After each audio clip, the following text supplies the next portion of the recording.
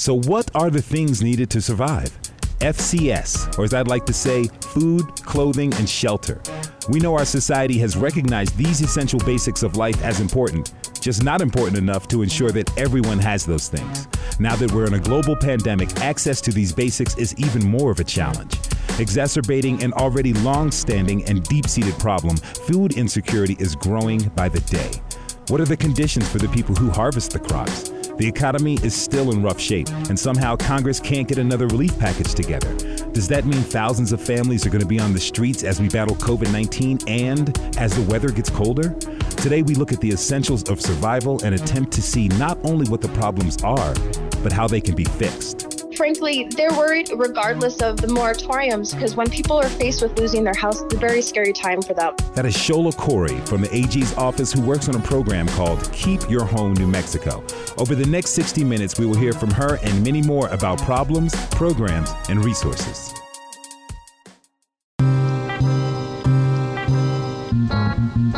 Did you know that in 24 of the 43 states in Washington, D.C. that enacted eviction moratoriums, the measures have expired? That's according to data compiled by Eviction Lab, a Princeton University research project, and Emily Benfer, a law professor at Wake Forest University School of Law. The rent is too damn high party. People are working 8 hours a day and 40 hours a week to some a third job. Women can't afford to take care of their children, feed their children breakfast, lunch, and dinner. My main job is to provide a roof over your head, food on the table, and money in your pocket. The rent is too damn high party. You said it, the rent is too damn high. Rent, mortgages. Today, we're starting off with shelter. My next guest is Steve Johnson. He is the CEO for New Day Services. Steve, welcome to the show. Thank you very much. Glad to be here. So New Day works with young people who are without shelter or who may have run away from home. Now, during the pandemic, did you see more young people coming in for help? That's what I expected to have happen, but people aren't moving around as much as they did, and they're not connecting with people. They're not finding out about what's available, and I think they're more locked into situations and maybe not very healthy or safe situations. Yeah. And as a result, I'm a little concerned that they're in some ways not accessing as many services as they might need to. Yeah, and some of those unhealthy situations you speak of is something we covered in Your New Mexico Government, talking about the spike in domestic violence and sexual assault at home. I know that's something that a lot of the population you work with goes through. Tell me about some of your greater concerns. What happens is the young people that we work with typically have long histories of trauma, meaning that they have experienced a wide range of different kinds of experience, not just a singular incident, but probably a whole lifetime of family members with drug abuse, domestic violence, child abuse, parents in prison, all sorts of issues like that start to shape their world and get them thinking about how the world really is. What happens is that you can kind of normalize that, start to think that's just the way it is, or that it defines who you are as a person. And unless you can enter something that gives you a different picture of who you are as a person or sees you differently, sometimes you stay in these dark situations. So it's a real challenge for young people to actually get outside that. That's why it's useful if they're going to school, if they're out working, they actually find out about things like New Day and can get access to it. If they don't, they may be normalizing what's happening to them and staying in some pretty dark situations. Let's talk about like some of the mental strain. You know, what are some of the mental health challenges that these young folks who are in already tough situations, let alone a pandemic and then a racial justice uprising, what are some of these mental health challenges the young people you work with are facing? If you think about what happens with young people normally when they're 16, 17, 18, 19, is they're working, they're going to school, they're socializing, they're getting in trouble, they're doing all those things, and that's how you sort of individuate and you learn. So how do you individuate and learn when you're in this environment? It's amazing, though, how creative some of these young people are. I think they definitely deal with depression, and they definitely deal with a sense of sort of being lost and a kind of anxiety about the world. And there's a lot of fear around, and they certainly aren't exempt from that. However, I do want to say that I am constantly amazed and constantly impressed with young people. If you see them for who they are and what they're doing, and you say it out loud to them, and you speak consistently about their greatness, it's amazing that they will rise to that. If you set the context for something higher, they will rise to that because they are hungry for it. So I've watched our young people. Yes, they deal with all this mental health stuff, and I've also seen them move through it and rise above it. They do need support. We all need support. Yeah. We talk about young people becoming independent. But if you think about it, nobody's independent. No. We're all interdependent. We all need each other. Yeah. We all need help sometimes. So teaching young people to learn how to ask for help, and then teaching adults how to give the right kind of help and the right kind of feedback. I've seen the magic of that. And even in the pandemic, I see it, which is great. That's funny you mentioned independence. And my grandmother, she passed, but 109 years ago, she was born today. But she said something very interesting about independence. She told me this when I was 16. She said, no one becomes independent on their own. For anyone listening, how can someone get a hold of you all at New Day? You can go to our website, ndnm, like newdaynewmexico.org. Or you can just email me, sjohnson@ndnm.org. That's SJOHNSON @ndnm.org. Excellent. I want to thank you so much for being with us, helping out the young people and being an inspiration for us all. He's Steve Johnson, CEO of New Day Youth Family Services. Thank you so much, my friend. Thanks, Khalil. Great questions. A pleasure to meet you.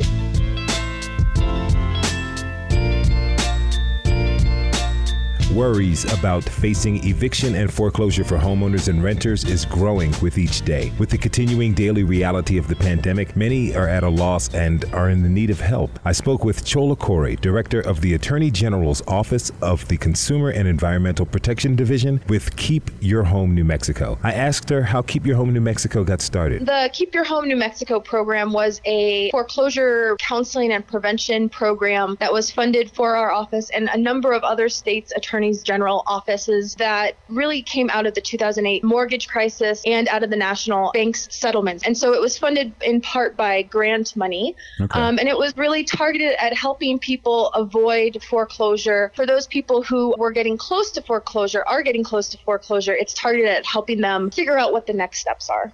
Why is it a part of the Attorney General's office? Well, we do consumer protection in general, and consumer protection is very broad. Really, we look for ways that we need to help New Mexicans, and whether that's with dealing with banks and learning how to keep their homes, or whether it's pursuing companies that misrepresent and defraud consumers, it covers all of the bases. Are you seeing a lot of people use the program at the moment? Prior to the pandemic, we had seen kind of a wind down in complaints coming into our office. Those complaints through the pandemic are staying steady. We're getting a lot of calls with regards to questions about the eviction moratorium and the foreclosure moratorium, just kind of questions people aren't quite sure what to do, how to do, and who to talk to about that. Do you get a sense that the people who are calling you are incredibly worried about the next few months, seeing that Congress has yet to pass another package? I think that's right. I think people are very worried about that. Frankly, they're worried about it regardless of the moratoriums, because when people are faced with losing their house, it's a very scary time for them. Are there additional funds available during the pandemic? Does that put a financial crunch on the program? The program actually ran out of grant money earlier this summer, but we're continuing to offer those services. The office doesn't provide any funds to consumers. What it does is provide counseling and resources for consumers who might be facing foreclosure. Now, if people want to reach out about it, how do they do that? Contact our office on our website, which is www.nmag.gov. There's forms to fill out and request assistance in this area. Right now, because of the pandemic, we're not taking walk-ins in any of our offices. The best way to get a hold of us and to request help is filling out one of those forms on the website. She is Chola Corey, Director of the Attorney General's Office of the Consumer and Environmental Protection Division / Keep Your Home New Mexico. Thank you so much for being with me today. Absolutely.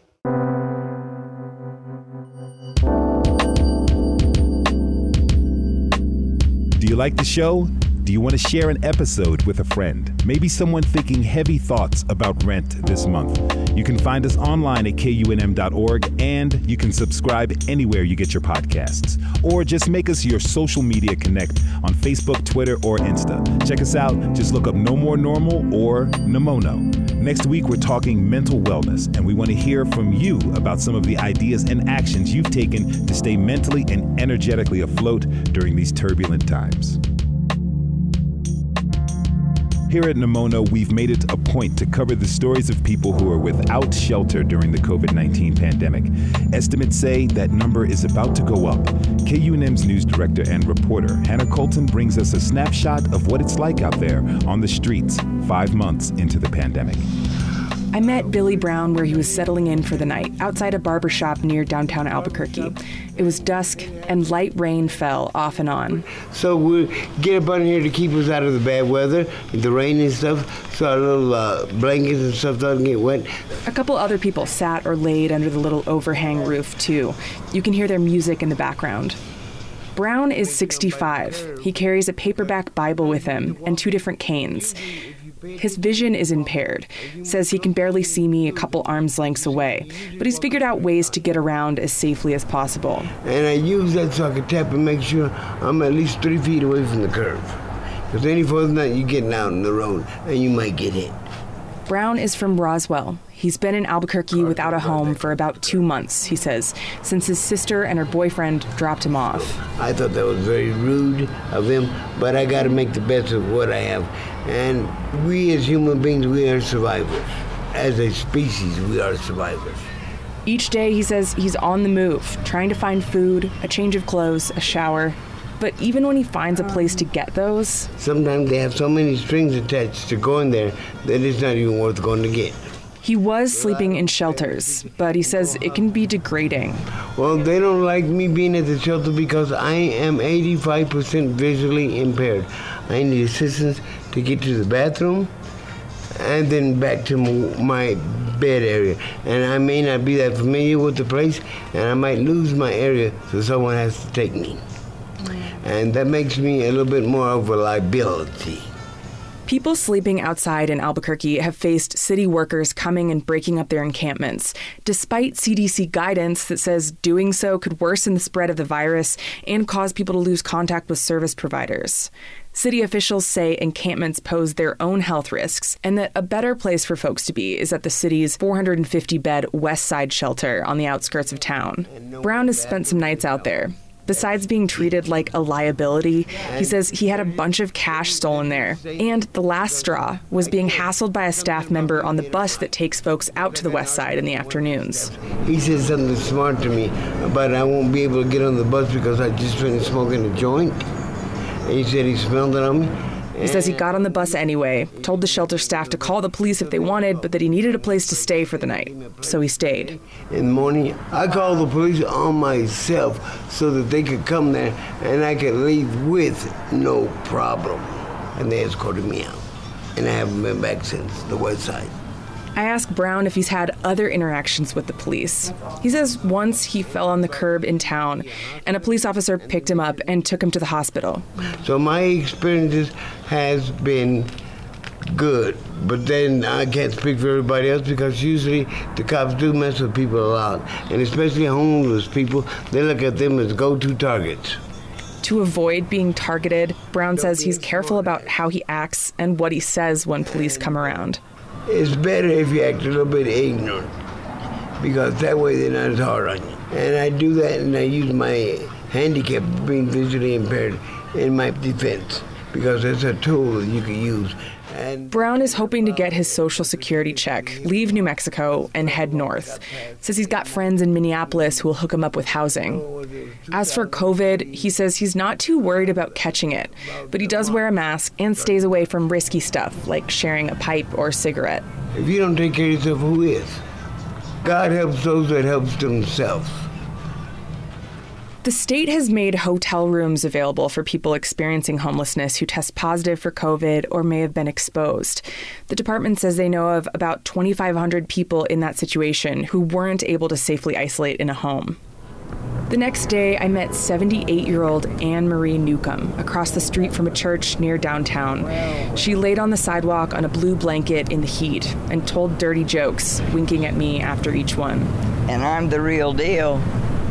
The reason I'm here is I'm trying to get my service dog back. She says her chocolate brown dachshund, Brutus, was stolen about a month ago. When I had him, he was up to snuff on all these shots. And he loves me. Yeah. And he's trained because he knows I fall.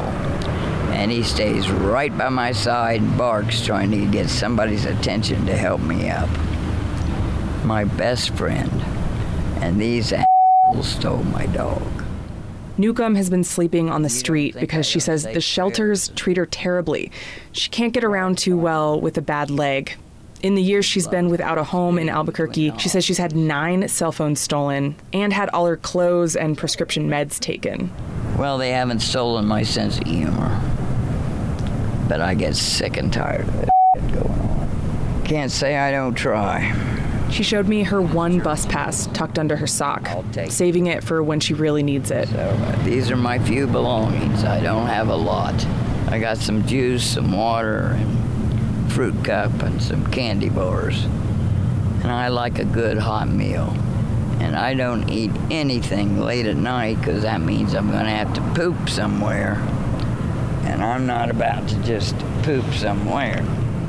The city of Albuquerque has installed porta potties around town since the start of the pandemic, but they're few and far between. Newcomb said she had to go behind a tree just that morning. Catching COVID is not high on her list of daily concerns, but she wears a mask and says she tries not to touch anything that anyone else has touched. And when I can, I wash my hands frequently. Yeah, boy. Newcomb says the most help she's gotten has been from church folks who put her up in a motel for a couple nights. She loved being able to watch TV news and the Weather Channel. Hell, I didn't hardly sleep. I was seeing what was going on in the world. While we talked, a young man walked by looking for a spot to shower. Newcomb recognized him, teased him a little, gave him directions. You get down around the Greyhound bus station, and you go 2.5 blocks. For now, Newcomb is just making it through each day, cracking jokes, praying for her dog, and trying to find him. For No More Normal, I'm Hannah Colton.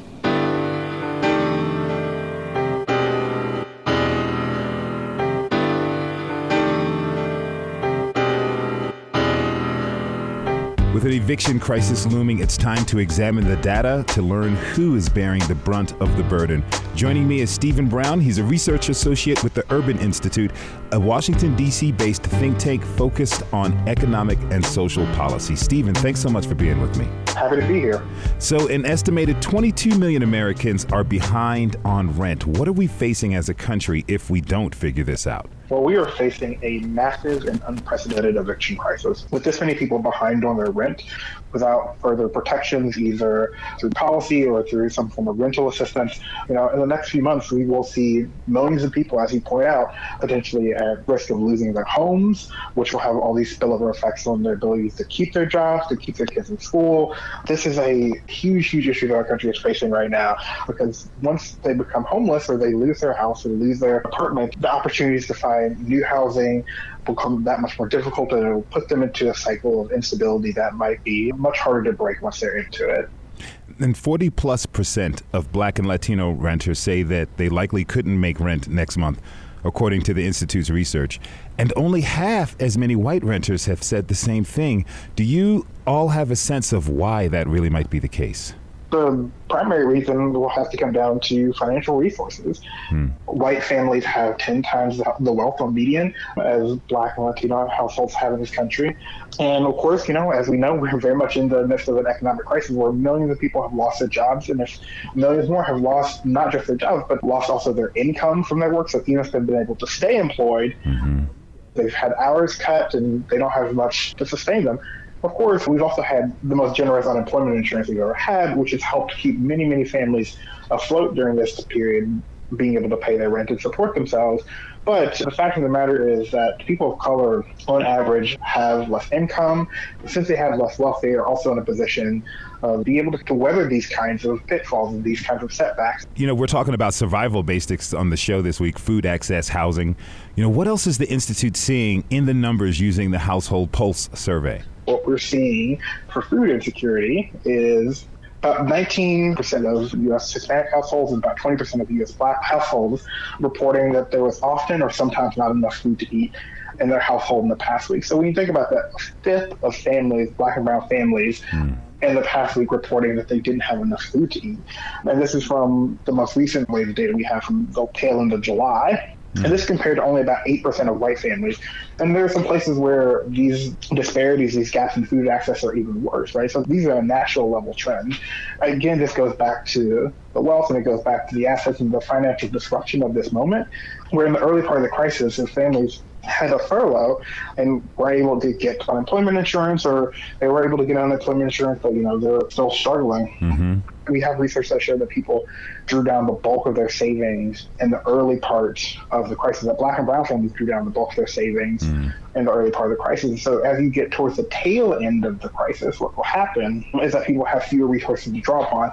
So our data do not yet allow us to look at what happened on the other side of this July 30th deadline, when all these families lost the additional unemployment insurance. And so we still don't have a good sense yet of how those families are coping now. But it's also helpful to clarify, right, is that if a fifth of Black and brown families were struggling before the loss of the pandemic unemployment compensation, before those additional supports, we can only imagine what's happening now that some of those families, they're still unemployed, and the Black unemployment rate is falling more slowly than it is for other families. If they're still unemployed, that food insecurity is only going up right now as we speak, and we just don't have a clear sense of how bad it is. But based on what we're saying, I think we can be pretty confident that things are worse now than they were a few weeks ago. Now, what do you all hope that this research will achieve in the end? The reason we're trying to take the work that the census and other federal agencies have done and put it out there in this way is because we want to influence policy now, right?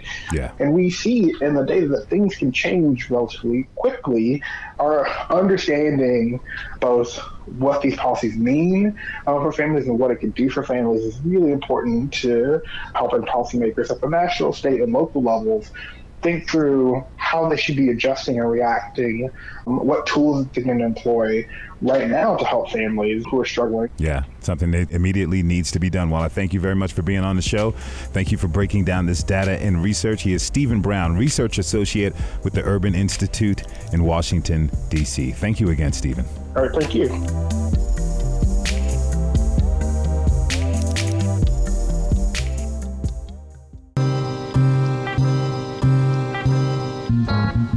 With the layoffs and furloughs occurring around the country, many people have been kicked off of their health insurance or simply can no longer afford to be insured. As a society, the politicization of healthcare has been in the spotlight for decades, and the push and pull from policymakers created a deadly opportunity for COVID-19. But I can operate. I can take it out for good. No surgery. My mom's insurance, it only covers emergency room visits. My stupid bleb's a pre-existing condition. If we called your mom, she would say, let's figure it out. No, my mom already works 3 jobs just to keep me in food and clothes. Okay, the surgery will put us 20 grand in the hole. Just let me out of here. We're talking healthcare for the next part of the show. Oh, baby. My next guest is Ed Williams, a reporter for Searchlight New Mexico. He's got a recent piece titled An Anything Goes Situation. Ed, thanks for being with me. Thanks, Khalil. So in your story for Searchlight, you start with the story of an 87-year-old woman who had COVID and who was dropped off by an ambulance at Canyon Transitional Rehab in Albuquerque. She gets handed a huge stack of papers to sign in. What was among those papers? Well, tucked right in the middle was an arbitration agreement, which is basically a voluntary form that asks you to waive your constitutional right to a jury trial if anything goes wrong. I mean, these are standard documents that nursing homes all over the place use, and they've been, under fire by advocacy groups and the ACLU and the American Bar Association, because the consensus among defense attorneys and advocates is that they basically give carte blanche to these nursing homes to abuse and neglect with no risk of any kind of legal accountability. So those agreements, they weren't always legal, but now they are. What changed? What's the history with that? Well, they were banned by the Obama administration, and there was an injunction in place stopping them from going forward for a good while. The nursing homes, the trade groups and nursing homes in general basically took that to court immediately. It never went into effect, and then Trump just threw out that appeal and basically told nursing homes last year, you can go ahead and use those arbitration agreements as you see fit. Why are they seeking this type of protection if their charge or mission statement is to give quality care? Why are they seeking said protections in case they don't? It's it's just the way that they've operated. I mean, they're for-profit companies, and it's a high-risk job, especially now in COVID. And there's a high probability that if you abuse or neglect someone, you're going to face a lawsuit. It's just the way that they've been doing business. These are for-profit nursing homes that I'm talking about. They just seek to enter into these voluntary agreements in order to protect themselves from any potential lawsuit in the future. I mean, sometimes people are able to get these cases tossed out, but studies in the past by legal organizations have found that there's a greater chance of getting struck by lightning than actually winning or any kind of monetary compensation after you've signed one of these agreements. With those kind of odds, I don't know if I want to send one of my loved ones to one of those facilities. Listening to that, Canyon, the one in question, is run by Genesis, which is a chain of aforementioned for-profit nursing homes. What has the Department of Justice said about those places in the past? A few years ago, the Department of Justice forced Genesis to pay a pretty big settlement. It was almost $54 million after investigators there found alleged violations of the False Claim Act, misrepresenting their filings with the federal government, fraudulent billing practices, and that sort of thing. Genesis never admitted any wrong. They just paid a huge settlement, but the Department of Justice called out the company as a, quote, unscrupulous provider that provides grossly substandard nursing care to its clients. That's pretty strange because Canyon got a contract from the state to house elderly patients with COVID. Did you reach out to the governor's office for comment about why she signed up to give this company $1.3 million in April to do this? I did, and we didn't get any response. We tried over and over again. It's one of the big mysteries that I still don't have an answer to, is why this particular facility with such an egregious history of health and safety violations and the lowest possible score from the Centers for Medicaid and Medicare Services in terms of its health inspections, why would a home like this get a contract to deal with literally the most vulnerable New Mexicans in a time? It's a life or death situation for these people, and there are lots of nursing homes who have much better records. So we don't know. I mean, one hypothesis that I can't confirm is just that she delegated it to the Secretary of the Department of Health, Kathleen Kunkel, who probably just maybe didn't know the history of this company. I'm not sure, but it is a very strange agreement to come to. I mean, we're talking about $44,000 a day just in New Mexico taxpayer money to house these COVID patients. And that's in addition to reimbursements from the federal government, from Medicare. And remember,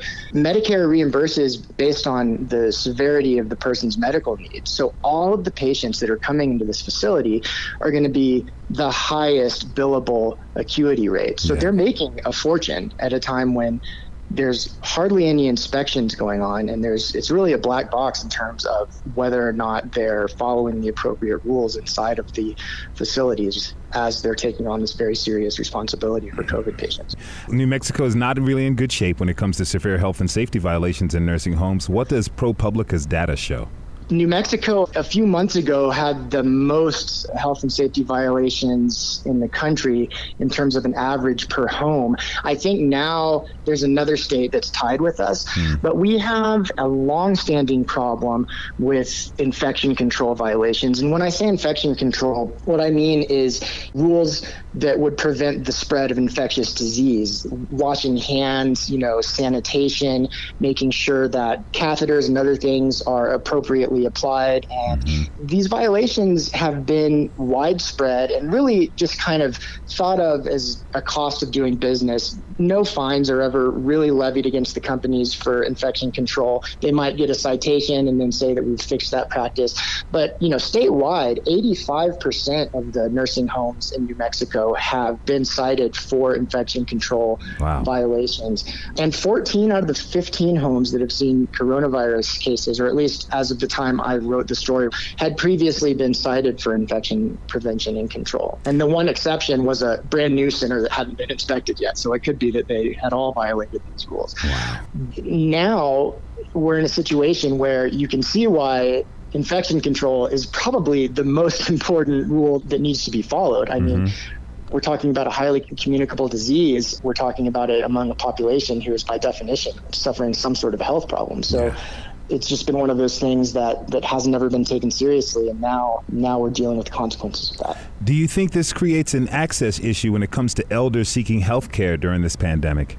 The reality is a lot of these nursing homes are the only places available for somebody to get rehabilitation. Like, say you broke your hip and you need to do physical therapy or something. A lot of that takes place in a nursing home. But here's the thing about the way that nursing homes are set up in New Mexico and elsewhere. The homes that we're talking about that have really abysmal health and safety records, the ones that are run by Genesis and others, these are homes that specifically focus on Medicaid patients and Medicare. I'm generalizing here, but the homes that have better safety and health records are the ones that you pay a lot of money per month to live in. And so we have a system that's really discriminatory based on wealth. I mean, if you're rich, then you can afford one of these nice homes with a good record. But if you have to bill Medicare and Medicaid to get your health care and your nursing home care, then you're likely going to be funneled into one of these systems, one of these homes that has a questionable health and safety record. You know, one of the biggest problems that these homes have is staffing. There's been problems with being short-staffed, chronically short-staffed in Genesis homes especially, and Canyon included in that, but in for-profit homes across the state. When your business model is to squeeze a profit out of a federal subsidy like Medicaid, the only way to really do that and improve your shareholders' portfolio, improve the profits that the company's making, is to cut staff to the bone, where you're not having to pay employee hours, health benefits, and all those other things. That makes you earn more profits. It also puts your residents at a lot more risk. I mean, we've talked to Genesis employees, I'm picking on Genesis, but this isn't just a Genesis problem, who say that they are cut to the bone and at minimum staff, even during the COVID crisis, to where they're literally running from one room to the next without time to wash hands, without time to do any of the proper infection control practices. It's a picture that's never really been addressed, and the federal government suspended the staffing reporting requirements during the first quarter of this year as the pandemic set in. And so we don't know whether or not Canyon and other companies that are running nursing homes during the pandemic are still continuing this practice of understaffing in order to maximize corporate profits. But all of the analysts and all of the observers I talked to say that it's all but certain that that's the case. Your story came out in early July. Has there been any response or change in New Mexico since then? We've heard from family after family who have loved ones, relatives in Canyon, and in some cases in other nursing homes, mostly run by Genesis, say that they're continuing to have major problems with their loved ones in the nursing home. I mean, not getting showers, but once every 3 days, nobody answering the call light, all these problems that point to, likely understaffing continuing. We can't prove any of that because we don't have access to what's going on inside the nursing home. And Genesis, consequently, we filed an IPRA request, a public records request, with the company because they're performing a state function and should be subject to IPRA. They said that we're not subject to IPRA. Ask DOH. Department of Health doesn't have any of this information. So it appears that the problems are continuing. And I should say that Genesis did send an email to us and all of our media partners who published the story, strongly objecting to our conclusions and saying there were strong factual inaccuracies in the story, but they couldn't point to any actual factual inaccuracies. We don't know what the change has been. The numbers seem to be trending in a positive direction in terms of the number of new infections. So, hopefully New Mexico stays on the good trajectory that it's been in the last few weeks, and that'll trickle down to the nursing homes. Let's really hope that happens. I want to thank you for your reporting and thank you for being on the show. He's Ed Williams, reporter for Searchlight New Mexico. Thanks again, Ed. Thanks, Kirill. We reached out to the governor's office for comment about the concerns raised in Ed Williams' story for Searchlight. A spokesperson there said that they meet routinely with the company to talk about care. The state does check to make sure that the facility is in compliance with PPE, infection control, and resident care. Any reports of abuse and neglect are investigated within 48 hours, and they encourage anyone experiencing any problems to reach out to the Ombudsman, the state's Division of Health Improvement or Adult Protective Services. We'll post the full comments from the state on this post online at KUNM.org. This is Nomono. For this episode, we're talking survival basics. We led the show with shelter. Now we're talking healthcare. And in the next half hour, we'll be talking food, not recipes, but access. In the next 30 minutes, we will hear from the Secretary of Workforce Solutions, organizers for farm workers, the Roadrunner Food Bank, and more. Stay with us. No More Normal is brought to you by your New Mexico government, a collaboration between KUNM, New Mexico PBS, and the Santa Fe Reporter. Funding for our coverage comes from the New Mexico Local News Fund, the Kellogg Foundation, and KUNM listeners like you. Support for public media provided by the Thornburg Foundation. Fall is coming. That means the smell of roasted green chilies is in the air. But have you ever thought, what are the conditions for the people who pick and grow those chilies? With me right now is Ismael Camacho. He is with New Mexico Legal Aid, where he serves as staff attorney for the Farm Worker Project. Ismael, thanks for being with me. Pleasure to be with you. So tell me about the situation on the ground right now for farm workers in New Mexico. So we have, in essence, 3 sets of agriculture workers who come work in New Mexico. But the ones that have a common shared experience are those that are commuting from the border between New Mexico and Texas. And those are usually brought in from El Paso, Texas, into the state of New Mexico. And then you have another interesting population of lawful permanent residents and even U.S. citizens who are actually living abroad in a small town called Palomas, Chihuahua, which borders Columbus, New Mexico area. Both those set of groups are basically transported from the border crossing points right around 3 o'clock in the morning. Most of those individuals start their day at 1 o'clock in the morning. So you have to wake up at 1 o'clock in the morning. Wow. To transport yourself to the crossing area, and then you have to wait there for people to transport you at about 3 o'clock in the morning. Those individuals who are transported from that area are brought into New Mexico in vans. And the reason that's important is because, as you know, we're supposed to be practicing social distancing, the 6 feet apart rule. Yeah. Well, that's a virtual impossibility for them because they're in the van with more than one individual. And so that's, I think, a significant risk to them. So then the third group is the ones that are local. So you have, workers who are seasonal workers who live in New Mexico, and they provide their own transportation to the field site. What is interesting to me is that it seems like a new practice where most of the farm workers are arriving at the fields before the break of sunlight. And because of that, a lot of the workers are buying their own lanterns to use to see what they're picking. So the onion workers, they have 2 shifts. They have one that starts 2 o'clock in the morning, and then they go till about 11 o'clock in the morning, and then they go home, rest till about in the evening sometime. So then they would work again till about 2 o'clock in the morning. Wow. So basically, you have these people who are out working, just these huge number of hours. Now, talking about the COVID situation, have you heard any complaints from the workers that they don't have adequate PPE? Are they being provided that from the farmers, or is that something they have to provide for themselves? So I'm doing in-person outreach. So I thanks to a generous contribution by the Hispanic Philanthropy Association, they gave us 5,000 facial masks to distribute to farm workers. So we're actually going to the fields and giving them facial masks. And it's been my experience that most of them do not have facial masks. One farm labor contractor that we arrived, we said, we're here to give out facial masks. And he says, I was going to provide those to them, but my order hasn't come in.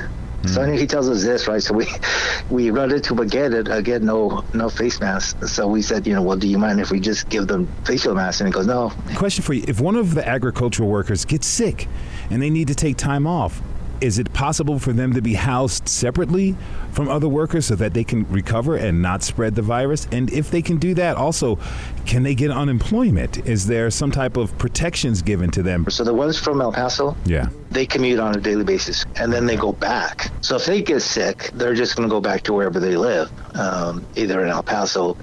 We have tried to also include with some of the information that we have, share the information that's provided by the CDC. The only other information that I have from an El Paso worker is that there was an El Paso worker who died of COVID. We have not been able to substantiate where he contracted it, if it was in New Mexico. The only ones that we know that are provided housing is the migrant workers. So some of the migrant workers come from Texas and California. They are being housed at a motel And again, I think that if they were to contract it, there's no way for them to be separated, because when I went to, there was a big family of altogether there were probably about 12 members in the family, and they were all sharing basically 2 hotel rooms. And so again, can you imagine if you were to be unfortunate to contract it, there's no way that you'd be able to even self-sequester or anything like that. At all, really? Not at all, yeah, you can't do it. There's just not. I mean, just thank goodness they haven't got it, but if they did, then it was just going to be a disaster. Do they have access to COVID tests? No, that's another problem. It's really frustrating, trying to help them out, because everybody's going through this COVID thing, right? So there is some rural health clinics until recently decided that, okay, well, maybe we should target them and provide free testing to them, since they're out there, working on our behalf. Mm-hmm. But that's just a recent event. But some of them, I reached out to them, and they said, no, we're not going to do it. I mean, just because they don't want to endanger their staff. Wow. And so, farm worker, they're hardworking individuals. And, are you going to give up a day to go get yourself tested when you could be working? Yeah. Plus, there was a free testing that was provided by the Catholic Services and the local health department in Emmy, which is relatively close to Palomas, is about maybe 40 miles, something like that. But you would have to either transport yourself on a Saturday, lose that day of work to go get tested, Yeah. And so a lot of them are saying, work, I need to work, and plus I don't have transportation. It's not like they have their own vehicle. Yeah, it becomes an arduous journey just to get tested. Exactly. What type of strategies are the farm workers themselves? What are they doing to keep themselves safe? And who else is working on this to make sure that they have, aside from yourselves, but they have PPE, that they have access to testing and just general protections in case there is an outbreak that occurs? So there's a healthcare provider who has been around for a very long time, a program by the name of La Clínica de Familia. They're a rural health clinic. The one thing that gives me some degree of hope is that they may implement a mobile kind of center, and so they might have the capacity to actually go to the work site. And then they also teamed up with an organization called Tierra del Sol, which provides free housing to farm workers. They're going to open up their housing to these rural health clinics and say, hey, look, we have a group of farm workers here that you can come down and provide testing, and have a coordination. So all that is a recent development. Originally, very few of us were going out to the fields to talk to the workers. What's next for you all at New Mexico Legal Aid? I'm old school, so when I first started, even though I was an attorney then, I started in 1979 with a program called the Southern New Mexico Legal Services, and so it was a farm worker project, so it was a big program. Mm-hmm. And so now I'm in, so you don't have to do the whole thing by myself, which is much more difficult. But because of that, I think that one of the things that I need to look at is to get the word out, to figure out ways of how to reach them more easily than having in-person contact, because there's still a limitation even when I'm out there. Yeah. The limitation is that you don't want to interrupt their work. Yeah. Anytime they stop working is costing them money. So we try to do the encounters briefly as possible, give them information, then move on. Now, where can my listeners go to learn more about what you're doing and offer some support? So it is NewMexicoLegalAid.org, all one word. Okay. We'll make sure that they go there. I want to thank you very much for giving us some information about what's happening with farm workers all over the state. He's Ismael Camacho, the staff attorney for the Farm Worker Project with New Mexico Legal Aid. Thanks again, my friend. Thank you for reaching out. I appreciate it. Here with me now is Felipe Guevara. He works as a civil rights attorney with the New Mexico Center on Law and Poverty. Felipe, thanks for being with me. Thank you for inviting me. So early on in the pandemic, you wrote to the state about agricultural workers saying that they were looking for safety information and basic sanitation help, like clean drinking water, hand washing facilities, that kind of thing. Have you seen some or any of those basic needs met? Health and safety continues to be a concern. It was always a concern prior to the pandemic. There was always questions about whether workers were getting sufficient water, whether there was the right kind of hand washing facilities, whether there was shade provided, bathroom facilities were provided appropriately. When the pandemic hit, our concerns were elevated to a point where we felt it was necessary to reach out to the state and let them know that these conditions have always existed, that they've always been a concern, and the pandemic could just further exacerbate so many of these problems. And so we wanted the state to engage with these large community organizations down south and throughout New Mexico to really understand what were those conditions conditions, and how could they start to work on that to ensure that it wasn't going to be compounded by the pandemic and that the pandemic wasn't going to create even worse conditions on these farms. Mm-hmm. Now, the Center of Law and Poverty released a whole list of public health problems for these workers and outlined what the state of New Mexico could do to prevent them. Do you feel that the state was responsive? We have yet to hear from the state regarding these health and safety conditions that we outlined to them. Some of the things that we talked about were the way that the community itself exists and works in southern New Mexico. Mm-hmm. And so we were trying to highlight these things and ask them to come to the table so that we could speak about them, so that we could help them brainstorm how we could potentially go about protecting these communities and ensuring that these conditions weren't exacerbated by the pandemic. And we've yet to get a response. Now, have you heard of any outbreaks among agricultural workers with COVID-19? I have heard of examples, particularly on dairies right now, where workers are getting sick. And we've recently heard of an example of one worker passing away. And we know that at a farm worker center down in El Paso, which actually brings farm workers into southern New Mexico, there was a large outbreak there, and they all had to quarantine for about 2 weeks. Unfortunately, one of the workers fell very ill, had to go into the hospital, and passed away as well. So we've heard of these kind of localized instances, and we are starting to hear more and more that in those communities there is a fear that COVID is more rampantly picking up and sort of spreading throughout the community. We're starting to enter harvest season, and exactly. Question for you, like, does that increase the dangers for people as more folks are going to be out in the fields?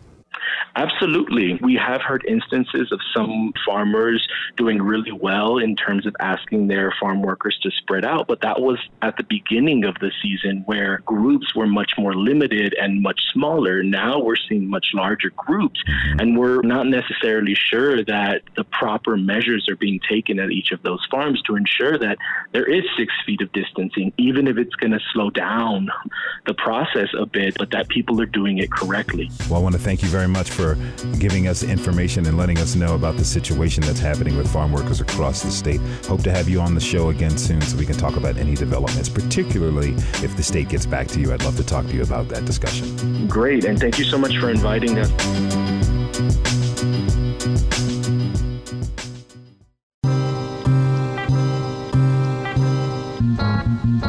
You know, many people have taken time during the year of social distancing to bake, create new recipes, or in some cases, learn to cook. We've got a very colorful meal here. I think with these beautiful fresh green beans, bright orange squash and scallop potatoes, the beautiful tenderloins. But what about those whose access to food is not as easy as opening Instacart or DoorDash? For the rest of the show, we hear from a couple of folks who are helping make sure people have something to eat. My next guest is the Secretary for the Department of Workforce Solutions, Secretary Bill McCamley. Secretary McCamley, thanks for being on the show again. You bet, Khalil. Good afternoon to you and everybody listening. Yes, sir. Let me ask you, the unemployment rate in New Mexico is higher than the national average right now, just by a little bit, like a 12% here and a 10.2% in the rest of the country. Are you alarmed by this trend? What that actually shows, firstly, it jumped a lot this month from last month. And the reason being is a lot of people were saying to the folks conducting the surveys that they used to get these rates, that they weren't unemployed. They were still temporarily furloughed. Unfortunately, the longer this whole pandemic drags on, the more people start actually looking for other jobs. And so what you saw in that increase wasn't really an increase in the amount of people that are on unemployment. It was a change in the way they're looking at the situation and the fact that they need to try to go out and find other jobs. In terms of the rate itself, why it might be a little higher, what you see around the country is that the states with a lot of financial services, agricultural services, all these kind of quote unquote essential jobs, or places where you can work from home, you tend to have a slightly lower unemployment rate. Here in New Mexico, where we rely very heavily on tourism, on the oil and gas industry, you start to see that being reflected. This is why that is so important. Since the numbers necessarily aren't changing with the new claims, will this affect the capacity to process any claims that are happening now or in the future? No, because we really haven't seen that much of a change in our situation. If anything, the amount of people on the unemployment rolls has started decreasing a little bit. It's been a trend over the last 3 or 4 weeks that we've seen where we haven't seen a massive drop because people do still need help. What we've seen, though, is some people are starting to come off the rolls, and the people that need to be on are on. So we haven't seen as many initial claims. Now, I will say this. It was a real disappointment to everybody in the administration, and the governor was very clear on this, how Congress didn't come together to come up with a comprehensive package to help people is really going to hurt us. And that's not just in the unemployment realm where people were getting that additional $600 a week that was allowing them to pay for rent, food, childcare, all of these very critical needs. But when we don't get funding for schools, and when you don't get help for the frontline healthcare employees that are busting their tails and taking tons of risk, helping people with their healthcare scenarios, it makes it hard for me to get people back to work. A few weeks ago, the Washington Post did a very, very stark analysis of the situations in Arizona and the situations in New Mexico. And what happened in early May was that Arizona opened up a lot faster and opened up a lot more things: gyms, bars, restaurants, massage parlors, barbershops, the whole shebang, right? And we took a much more measured, steady approach here. And what happened was a lot more people got sick, a lot more people went to the hospital, and unfortunately a lot more people died. And then the governor over there had to actually start closing things down again. And so by the beginning of July, the economic output of Arizona and New Mexico was almost exactly the same, except there were 3 times as many dead people in Arizona than New Mexico. Yeah. How are New Mexico's funds for unemployment looking? Are they depleted? And if so, what's the plan for making sure the money is there for people throughout this pandemic and then through the economy as we get into the recovery process? Sure. So people on the unemployment system should not worry at all. We are depleting our unemployment trust fund from state funds. That will probably be completely depleted sometime in the first week or 2 of September. However, we got on the ball. Our staff were really fast to be able to get to the federal government and borrow money from them. This is something that almost half the states in the country are now doing. You borrow money from the federal government to boost your fund for however long you need. And then, yes, you eventually have to pay it back. But at least until the end of the year, that's also at 0% interest. So what that means, long and short, is that people getting unemployment don't need to worry. The other thing that they do need to kind of take note of, though, is in New Mexico, you have a length of time of 26 weeks when you are eligible for standard unemployment programs. And so a lot of people got on in the last part of March. They're going to run out of their standard program in the last part of September. But as part of the CARES Act, which was a very successful piece of legislation that was passed by Congress in March, like I said, we really wanted them to do something similar again. But part of that act was to extend people's eligibility for unemployment by 13 weeks. So if someone is running out of their weeks, all they have to do is go to their online account in the week that they have exhausted their regular benefits, click apply for benefits. There's a really short form. Should take you about 3 minutes to fill out, and then you'll be on for another 13 weeks and have all of the same exact benefits that you were having before. Okay. Let me ask a question about what's happening in the office. How are you and the employees at the offices? How are you all holding up? Yeah, it's a very good question. Look, I'll be honest with you. We're in a place right now where the stories that you hear are hard. And you hear about people that are worried about paying the rent. Yeah, it's not easy. There's a lot of people in a lot of really tough spots right now. And we're just trying to treat everybody with as much dignity and patience and compassion as we can. I understand that there's a lot of different scenarios and situations that can pop up. We talked to the New Mexico Center on Law and Poverty yesterday afternoon, and they brought up some concerns with DWS. They said that the Department of Workforce Solutions overpaid some people. Did this happen, and if so, why? What happened was this. If you remember back in April with the Pandemic Unemployment Assistance Program, the need for that was so great that we rushed like crazy to be able to get that program implemented so we could get money in people's pockets. I don't know if you remember, but I do. The hunger for help from these self-employed folks who were getting nothing was one of the most intense things I've ever experienced. Mm-hmm. And so we got the program up and running. I think we got the first directions out on the 23rd of April. Unfortunately, we got new updated rules from the U.S. Department of Labor. And we have to walk a little bit of a tightrope because though we're a state agency, we are completely funded by the federal government. That pandemic unemployment assistance program is completely federally funded. Mm-hmm. So if we don't follow their rules, then we can get cut off. The pandemic unemployment assistance program for the self-employed required tax records for people to verify their income. We thought, hey, look, the Internal Revenue Service at the time extended their deadline for people filing their taxes into July.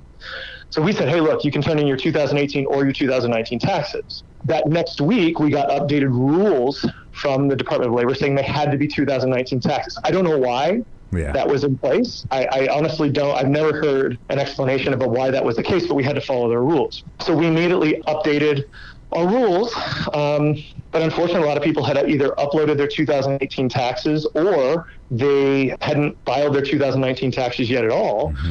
And so what that created was after 3 weeks, we had to go through and say, if you haven't gotten your most recent information in, we have to bring you down to the minimum benefit. And if you've already got 3 or 4 weeks of payments, obviously that means you have an overpayment. What our system does is trigger that as fraud. Now, we have been working as hard as we can with claimants in that situation. We have payment plans for people who are getting overpaid. And as soon as people did upload their 2019 taxes, we've been working as hard as we can to fix that situation and make sure that people get the benefits that they earn. Okay. But yeah, we've been following the rules as closely as we can. And to be honest with you, that's one of the reasons we're taking a little bit more time with this new lost wages program through the Federal Emergency Management Agency. Mm-hmm. You see some states really rushing to get checks out, and we know that people need this money. We are completely and utterly aware of the need out there right now, but we also want to make sure that we're dotting our I's and crossing our T's on these rules because we don't want to create a situation that's going to do more harm than good for people. I understand. Now, in these rules that you got sent, was it a difference between looking at net income versus the gross income? Was that a change in the rules? No, that was actually something that was a misunderstanding, and we tried to be as clear as we could with this. But what you need to do when you're applying for this is put in your net income and your taxable income. And, you know, some people, especially self-employed folks, really like to knock that down so that their tax rate goes down. Yeah. But we need that same amount. There was a difference of understanding there, and we've tried very, very hard to let people know that, hey, net income is what you have to use. Whatever you're getting taxed on is the amount that we need in our system. Okay. Now, were a bunch of people overpaid, and how is the department going to try to get some of that money back? Yeah, so there were some people that were overpaid. For the folks that were in the situation where they had to upload their taxes, as soon as they get their 2019 taxes in, we can look at those and say, okay, this is your income, and we'll fix it, and we'll make it right. And if there was an overpayment that we took money out of, by the time we get the 2019 taxes, we'll give you all that money back. For the people that entered their gross income rather than their net income, what we did was say, hey, look, we're not going to go through our traditional collections process. What we'll do is just say, for the rest of the time that you're on eligibility for unemployment, we'll make sure we just withhold half of the payment until it's being made up for, and then you go back to the normal payment. Okay. They say legally the department's supposed to provide adequate notice and opportunity for hearing to get that money back that was overpaid. Did that happen? Yeah, so there's an appeals process.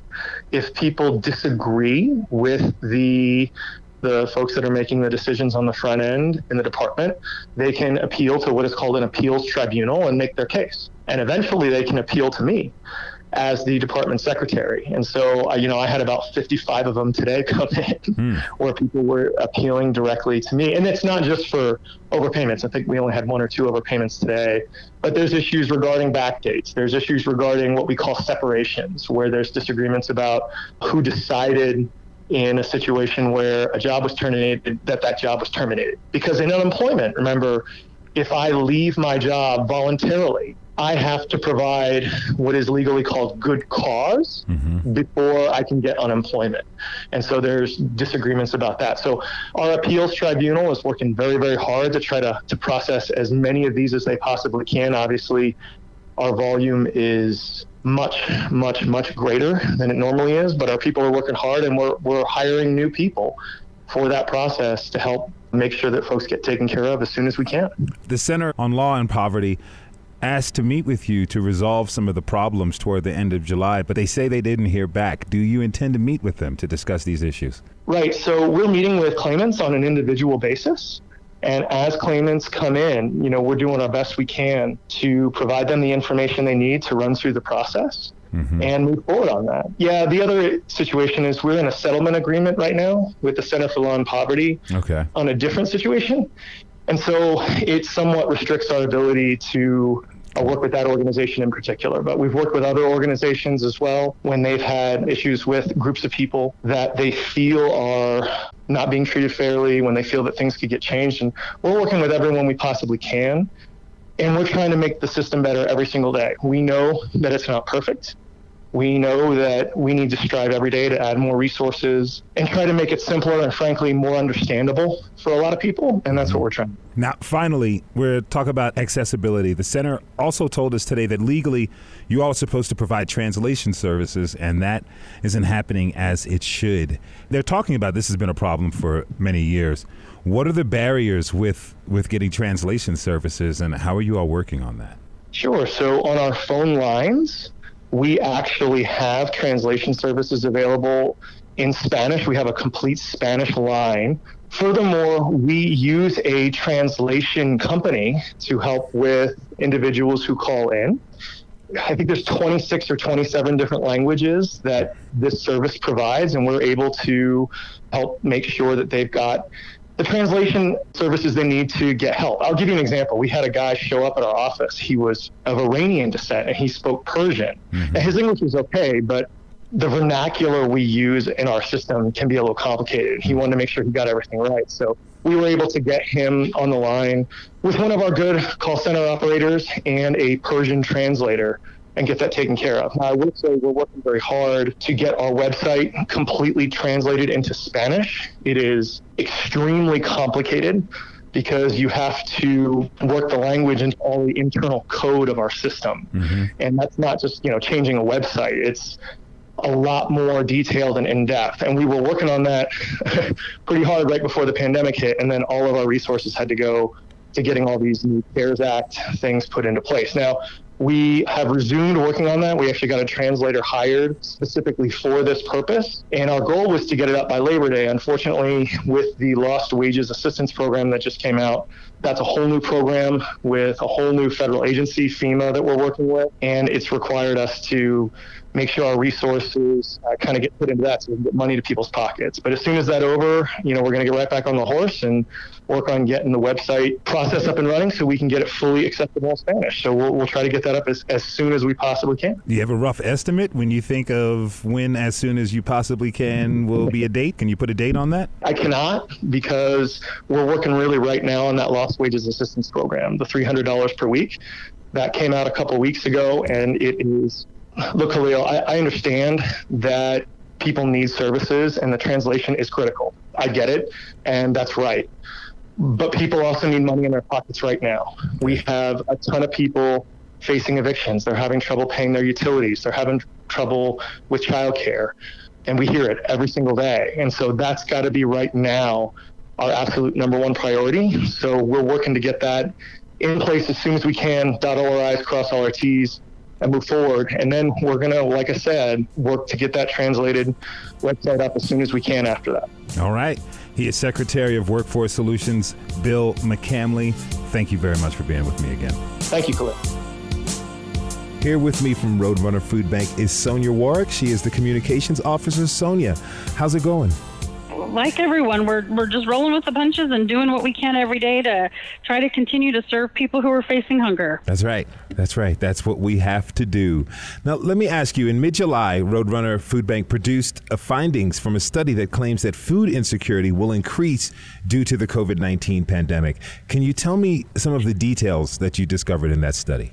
Really what the study showed is that throughout the pandemic, we expect hunger to increase very significantly throughout probably the rest of this year and into next.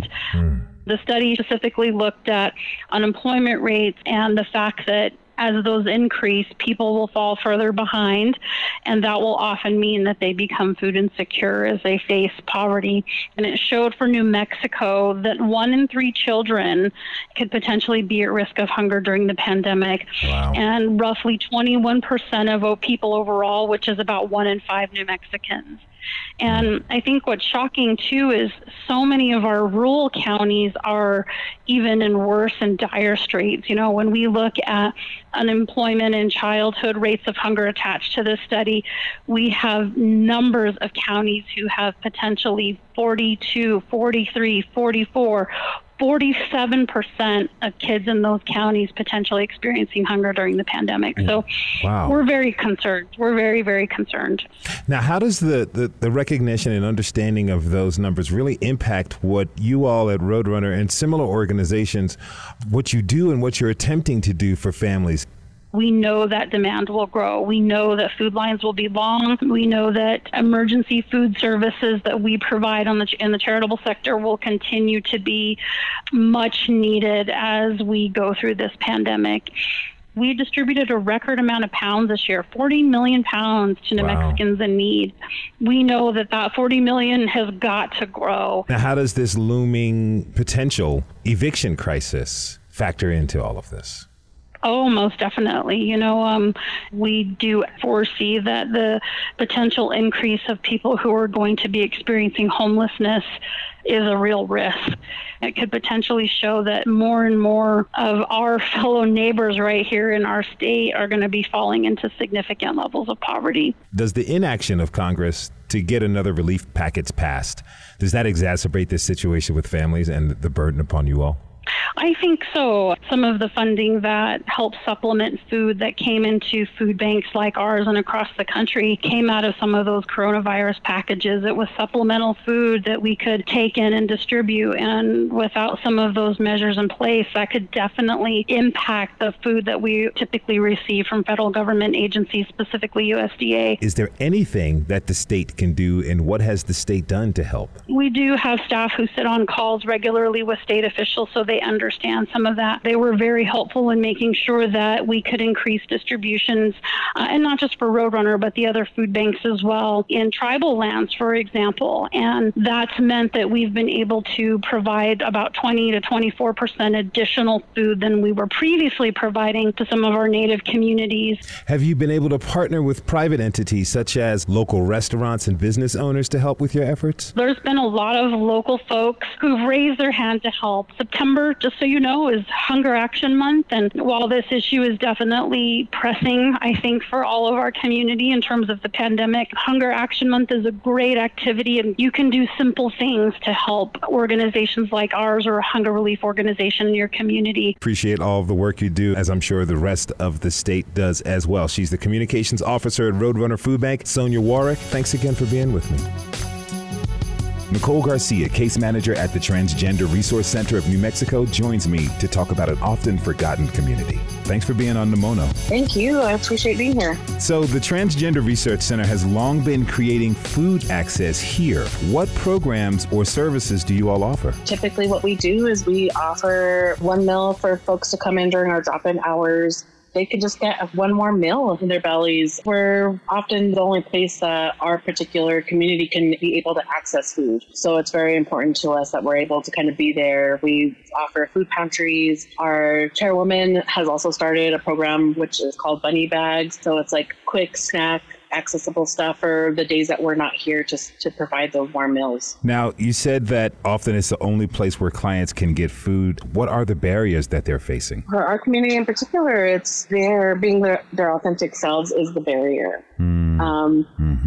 So most often than not, it's being comfortable in a place where they can be able to express themselves authentically and genuinely. If they are able to access other places, it may prevent them from being that authentic and genuine person. So sometimes they will tend to shy away from that just because of that particular barrier. Is it from a lack of support and family and friends? It could be family, friends, societal expectations. We've all experienced some type of pressures societally, familially, to be somebody who we may not necessarily be, or to express ourselves in a certain way because of these expectations and like these gender roles and these requirements that society has kind of like bared down on us. It kind of spans all of the different levels. Have you all seen a demand for your food programs increase? Yes, definitely. Being the case manager here at the center, I do food support in other ways. So we can set up Walmart delivery or pick up here at the center. So that's at no cost to clients. Our pantry bags and our bunny bags, we've just kind of seen those go out the door daily. Because the need has been so great because of economic stress or whatever else is going on in those individuals' lives. How can people help out? Drop off whatever you can. I mean, we definitely believe that like food accessibility is something that is just so important to our community. My contact information is 505-389-3273. I want to thank you so much for being on the show and thank you for the work that you're doing. She is Nicole Garcia, case manager at the Transgender Resource Center of New Mexico. Thanks again, Nicole. Thank you. Have a great day. All right, so we agreed on the need for food, shelter, and healthcare, right? Are we settled on that? Cool. But what about our mental wellness and access to care? With the year that 2020 has proven to be, and we're about to hit month 9, it's imperative that we get a hold of our collective and individual mind states. Next week on Nemono, we talk mental wellness. We're going to pad the online post for this show with all the resources we can find about shelter, food, and healthcare. If you haven't heard about something that you think can help you out during this hour, KUNM.org is where to look. For more details on healthcare and bills, hit up the State Department of Health, 505-277-0367. Superintendent of Insurance, the hotline is 1-833-415-0566. Searchlight New Mexico has created a database of all the inspection reports to the nursing homes and their current status. Text Searchlight to 505-427-2777. For help with housing, hit up the City of Albuquerque Attorney General's Office, 505-717-3500 or 1-844-255-9210. That is toll free and a good starting place for food no matter where you are in the state. Roadrunner Food Hotlines. Go to rrfb.org/find-help/find-food. Know a resource that we don't know about yet? Hit us up at no.mo.normal@gmail.com. nomonormal@gmail.com. Easy to remember. Thanks to KUNM News Director Hannah Colton for her story. Many thanks to Ty Bannerman and Megan Kamrick for the editing help. Thanks to Rachel Papauser and Robbie Shug for the artwork this week. And for last week's show on education, thanks to artist Anani Chacon for letting us use the images from Resilience. Music for the show is produced by Jazztone the producer, Cheo, Dom Life, Fresh Air, and Olad Records. Khaki, Pope Yes Yes Y'all, and Bigawatt composed some of the show's themes. No More Normal is executive produced by Marisa DeMarco, produced and hosted by yours truly. I'm Khalil Ekalona. For everyone here at Nemono, thanks for listening.